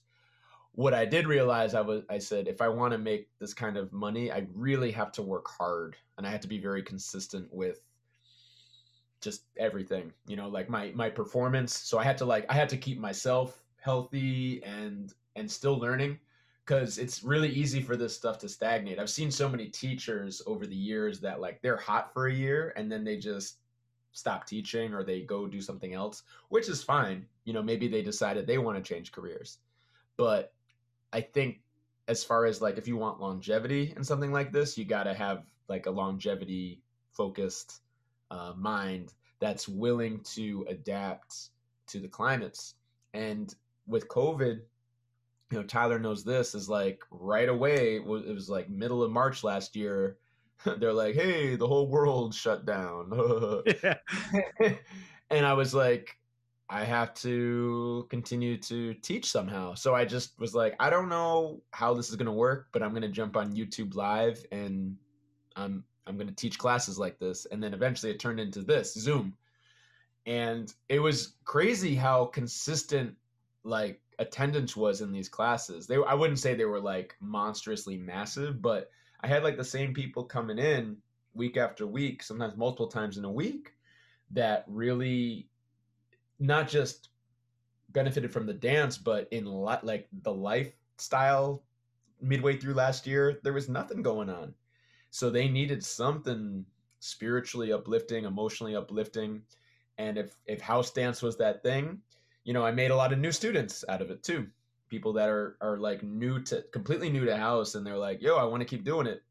So being able to adapt to the climates, social media is a big thing. Like I love Instagram, but I don't think Instagram is going to be the biggest thing in like a few years. So I have to be open to maybe biting my knuckles and going on TikTok at some point. Like, but I see like how useful it is. Like like dance teachers are making good use of it now to like make, interesting videos, communicate good information. So you got to be open to stuff like that, even if it feels like a trendy thing. Like everything changes over time, even in like Instagram. Initially I was like, it just seems like we're sharing pictures but eventually it became very good for like posting videos of like like useful content. So I actually like probably my most popular stuff on Instagram is stuff where I do, short instructional things where people are like, oh shit, like this is something I want to like come back to later. They'll save it or they'll share it. They'll like, comment on it. They'll engage with it. And I'm like, oh, that's good. I got to keep that in mind. Like, this is the stuff. Like, people don't want to see selfies of me in the shower. Like, they want me to teach them something. I have to be aware of stuff like that. Unless I can make some good money on like OnlyFans or something. Oh man, I have to like weigh that option. But yeah, as far as just constantly evolving climates, you got to kind of keep your ears and eyes open. And just be like learning and dance. Like you got to learn your surroundings and like how you can best promote yourself and put your best self out there, without sounding too businessy. That can be tough. That can be tough because if this is your career and you're making money off of it, you know, you can't not have some type of financial tie Right. to it. But like being over, like that's something that you learn is, you know, like you come at it with good intentions, with good energy, and people will understand like, yeah, this is a quality thing. I buy into it. So yeah, it's a constantly evolving process. Yeah, and I would say like very recently, like it's been even hard to sign up for your classes because you have Yeah. that group from Instagram just rolling through every week, right? Like, Yeah, and it's funny that you mentioned him. There's this dude named Leo who he has a like he's kind of building up his own website platform called Alohub. It's like Aloha Hub, Alohub, where he has different experiences that you can do in Boston, like different activities that people can go onto this very, very user friendly website. You can find things really easily. He does like a really good job of like putting up photos and descriptions of things. And people turn up to these things en masse. You know, like you saw, like there was like Jordan, there was a week, yep. like a month ago where I got this message from this dude. He's like, "Hey, I saw your class. I was wondering if I could bring some friends." And usually when someone says that, they mean like, "I want to bring like a friend, you know, or two friends." I was like, "Yeah, dude, like here's the link." Dude signs up 10 people. 10 people.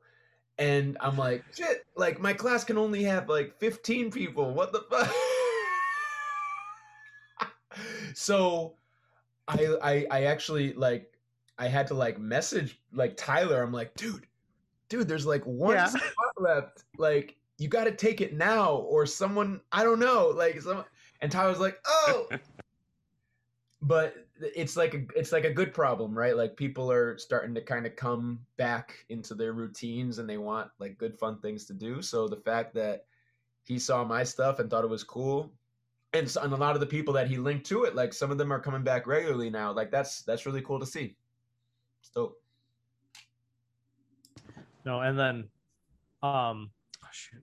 The other thing I wanted to just go back a little bit to talking about staying fresh and like, you know, being ready for like pivots and stuff like that. I well, I've had like one thing I know you did was you tried to, especially when you're starting out with your downtime, make sure there was online content. And so I guess like two questions I had for you were, the first one being like, how do you create new content, like, you know, and then the second one is like staying fresh is like being like an expert, like how do you go about learning? Or those are two questions I was curious about.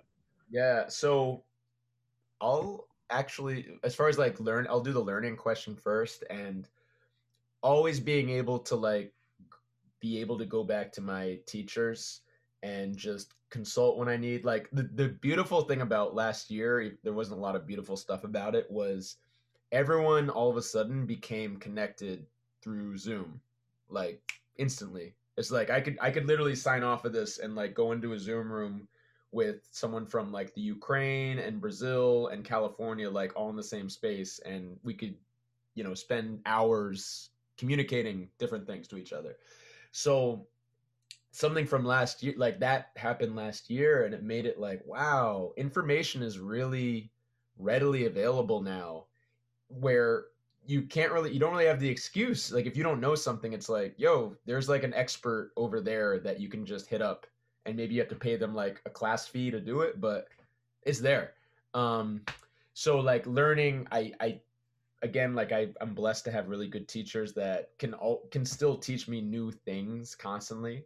But also experiences are good teachers, and I think the big thing with this coming year is like getting back to some traveling and like visiting different communities elsewhere.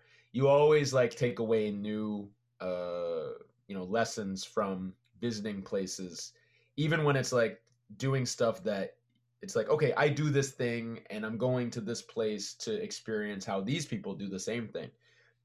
We talked about culture. There's always going to be different things about the way that culture does things where you're like, huh, I didn't realize you could do it like that. Or even it's like you just see different energy, different approaches. You're like, wow, that's very valuable for me to like take back and like ruminate on.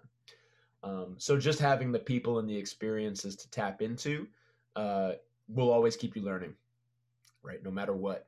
And just looking for those things as you get as you get older, like they're there. It's just a matter of what you want to put your time towards. And then what was the first question again, Tyler? I apologize. No worries. The first question was like, especially I know that first year you had like obviously downtime with stuff, and then you went and created like a bunch of online content that ended up being really advantageous at the beginning of COVID when everything went online. And so Right. the other question was, how did you go about like creating new content? What made you motivated to do that? I'd say the big motivator was I all of a sudden had a lot of free time to to do something. Yeah. But it was like, man, like I'm not going to be teaching as much, but I feel like I have a lot of good information that I can put out there, and I think there's a market for it.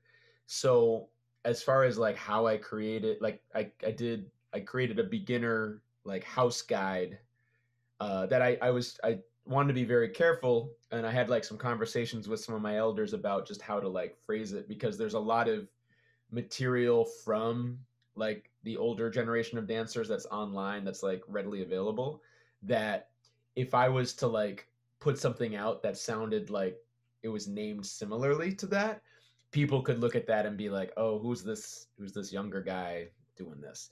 So I actually had some conversations, and I was like, all right, I'm going to call this absolute beginner house handbook, um just basic steps, literally stuff that you can just learn in your living room.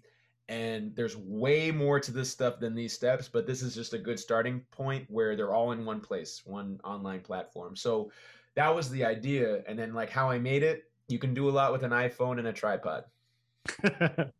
Yep. So like the nice thing was with, again, I say nice thing with COVID, like when we started to kind of hide in our houses, it was the spring. So the weather outside was decent, and I was like, huh, like the lighting outside is pretty good in my backyard. I've got some open space. It's actually not a yard, but like back patio, and I can set up my camera in the middle of the day when not much is happening. There's not a lot of noise outside, and I can film myself just doing these breakdown videos. And I'd say the most challenging part was just packaging it into a nice looking thing on my website so that it looked like, okay, I can follow this pretty well. This guy sounds like he knows what he's talking about. I actually had to like record my I didn't want to talk outside because the sound quality wasn't so good. So I actually ended up, I probably could have thought about this more in advance, watching each video like back on my computer and like talking like as the video played, trying to imagine if I was watching this, what would I want to hear someone saying? Yeah. So it was almost like Inception. It was like I had to go inside someone's mind that was watching me talk about what I was doing. It was weird. But like, long story short, it ended up coming together okay. I actually there've been a couple times where I wanted to go back and maybe like refine some things. Again, based on some stuff that I learned this past year with some things like, oh, this is actually a better thing to communicate with this step than what I was doing before. Like what I was doing before is fine, but like it can be better. So yeah, like I guess online content, it's not too hard to film yourself. Just I would say I I've become more conscious of the quality. Like you guys talk about your microphones. Yeah. The sound quality of a voice is a big deal with dance videos now, because there's so much good quality stuff that it's easy to kind of get lost in the shuffle. But as far as like the content, like the actual like information that's being shared, again, blessed to have good teachers that have taught me good things that I can go into the lab and kind of do my own thing with. And it's like, oh, here's like a new take on this thing that maybe you already know. Here's a new take on it. Take it or leave it. It's just it's there for your training purposes if you really want to do it. And I've gotten a lot of good feedback on stuff like that. So I haven't been doing as much recently because just getting back to teaching, it's you know you only have so much time and energy to put into that. But Right. it's Yeah. something I want to get back into, maybe consistently being an online presence where maybe like once a week it's like here's a little lesson for something. okay, next week here's something a little different. So it just keeps people engaged, and ultimately it's useful, I hope. Yeah, I mean, like it definitely, it's funny the early beginner stuff that you had online, and also when you first went to YouTube, I was actually, you know, back when I was like figuring out my pod and stuff, like I was in Jordan's basement doing it, like. Everyone's like, what are you doing, bro? Yeah. Yeah. So that's that's if if I put all this stuff out there and like it was crickets, like no one's really biting into it, I have to go back to myself and be like, am I putting out the right kind of content? Maybe I need to like make myself better before I think about being an authority on it. That's entirely possible. Like I'm sure I'll look back at some of the stuff in 5 years that I'm doing now and being like, yeah, that could have been better, man. That can be a lot better. But that's what's good about having like a growth mindset, is that you never really like stagnate. You're always kind of looking to push up a little bit, that you're going to keep learning. Yep. Yeah, I would say it's, if you are looking back in 5 years and be like, oh, how did I put out that? I think that's a good sign, because it means that you've been growing this entire time. So right. You are making better, you are making better choices. You are producing better content, work, anything over time. I think that's really important. It's a good point. I don't think a lot of people think about that either. Like I think some people think that they get to a point and it's like, I've made it, and whatever I put out is gold.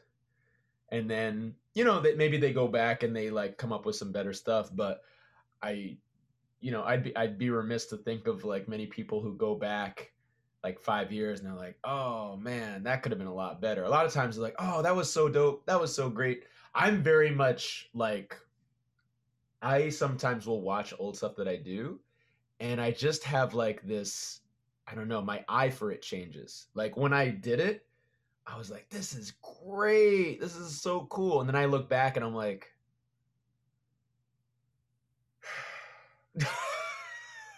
there are some things though that I'll look back on and I'm like, that's good.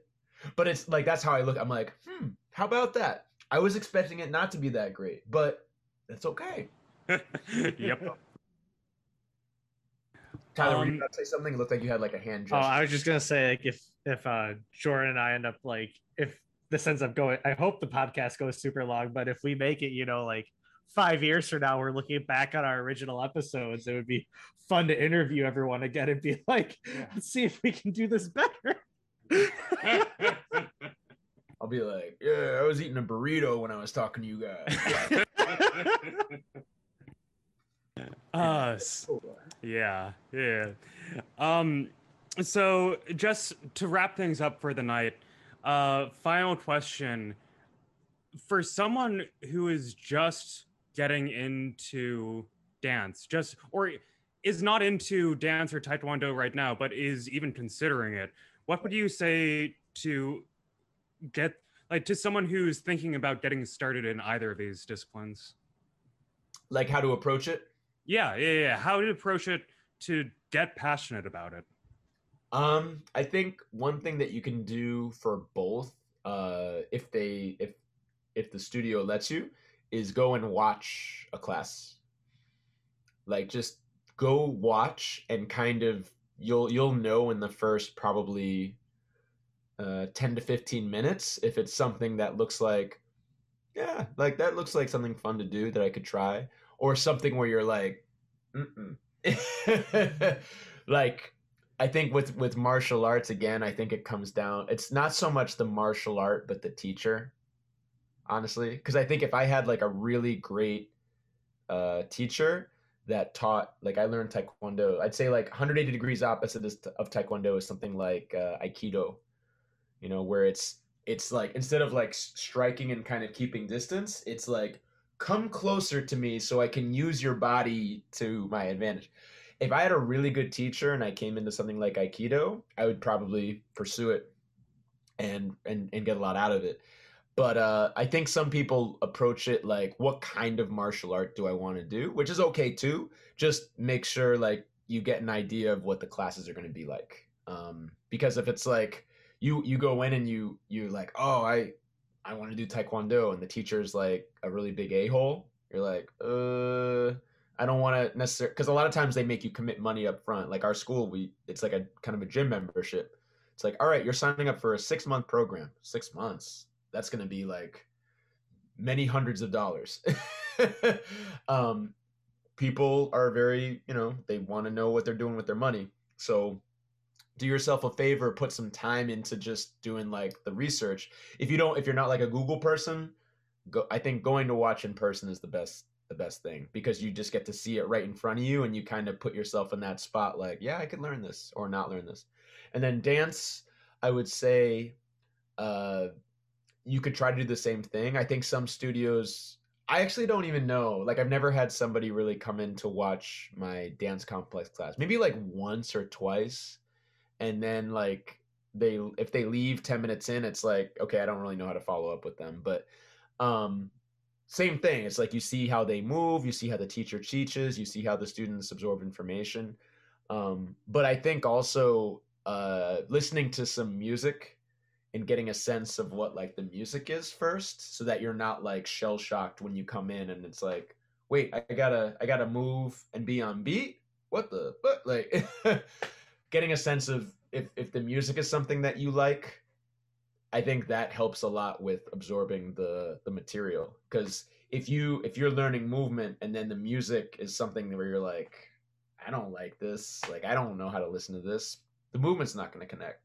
So the music, I think, is a big important factor for dance. If you can't watch a class, there's so much stuff online that maybe you could look up about, like if you wanted to learn house dance, just go to house dance on YouTube and a billion things come up, and just like watch some, and hopefully you find something that's legit. If it looks like something that you're like, oh, I might want to learn that, check it out. No, that's fair. And then I guess closing, if you want to, I'm going to shamelessly promote you, Sean, but if you want to give a call out to your website and your Instagram resources. Yeah. Okay. Should I do that now? Yeah. Yeah. Yeah. So on Instagram, I'll just like kind of put my phone up, but I'll also just say what it is. So if there we are. So Shizmatic. But if you type in my name, Sean Bjerke, and or Boston House Dance, if you type that into the search field, you'll probably see my name come up. So I think the easiest thing, Boston House Dance. If I type it right now, let's just see what happens.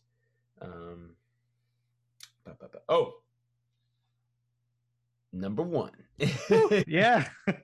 and also just to kind of explain that, like that's more of a like literally like a search field strategy. Is like, I don't consider myself Boston House Dance. I'm not.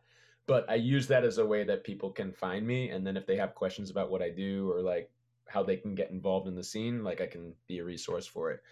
My website is just my name, SeanBjerke.net. So if I go to let's go to the homepage. Homepage looks something like this, and then if I go to the top, you can kind of see that, like SeanBjerke.net, SeanBjerke.net. But if you type my name into Instagram, my Instagram links to my website. I also have a YouTube channel that links to those same things. It's all a big intricate web of lies and deceit. That's amazing. That's a big thing, is like to make sure social media channels are connected to each other. So if you find someone here, you can get here and here. So it's pretty much just my name. Sean Bjerke gets you where you want to go. Okay, well, thank you very much for joining us tonight, Sean. It's been a pleasure. Yeah, it was fun. Yeah, I guess I will see you Thursday for class. I hope. Yeah. Oh, that's right. You already signed up, right? Yeah, I signed up for Thursday and Sunday, and I won't go to the zoo this Sunday, so I'll be at the Sunday class. That's right. Holding you accountable. That's cool. Yeah, thanks for having me on, guys. I always enjoy talking with people that have good like kind of conversation line, because every time I finish something, it's like, well, here's a new question that's gonna make you think, and it's like, it helps me, tell my story that I don't do this all the time. Like, oh, this is like everything that I've done over the last 20, 30 years. So like when I get to talk about it with people like you, it feels more right. It's like, okay, we're doing the right things. It was wonderful hearing your story. Thought we should listen to it and hear more about it. Yeah, man. Yeah. And we'll have to interview. We'll take turns in the interview booth. So one of you can go next time. We'll see. Yeah. Cool. Okay. Well, thank you very much again, and see you later. Yeah. See you guys. Have a good night. See you, Sean. That is it for today's episode. If you enjoyed it, we'd really appreciate if you leave a comment on your platform of choice. And if you give us a pat on the back. We really appreciate the physical support. And maybe, if you really liked it, you could take us out for a night on the town. Oh, should we start an OnlyFans too?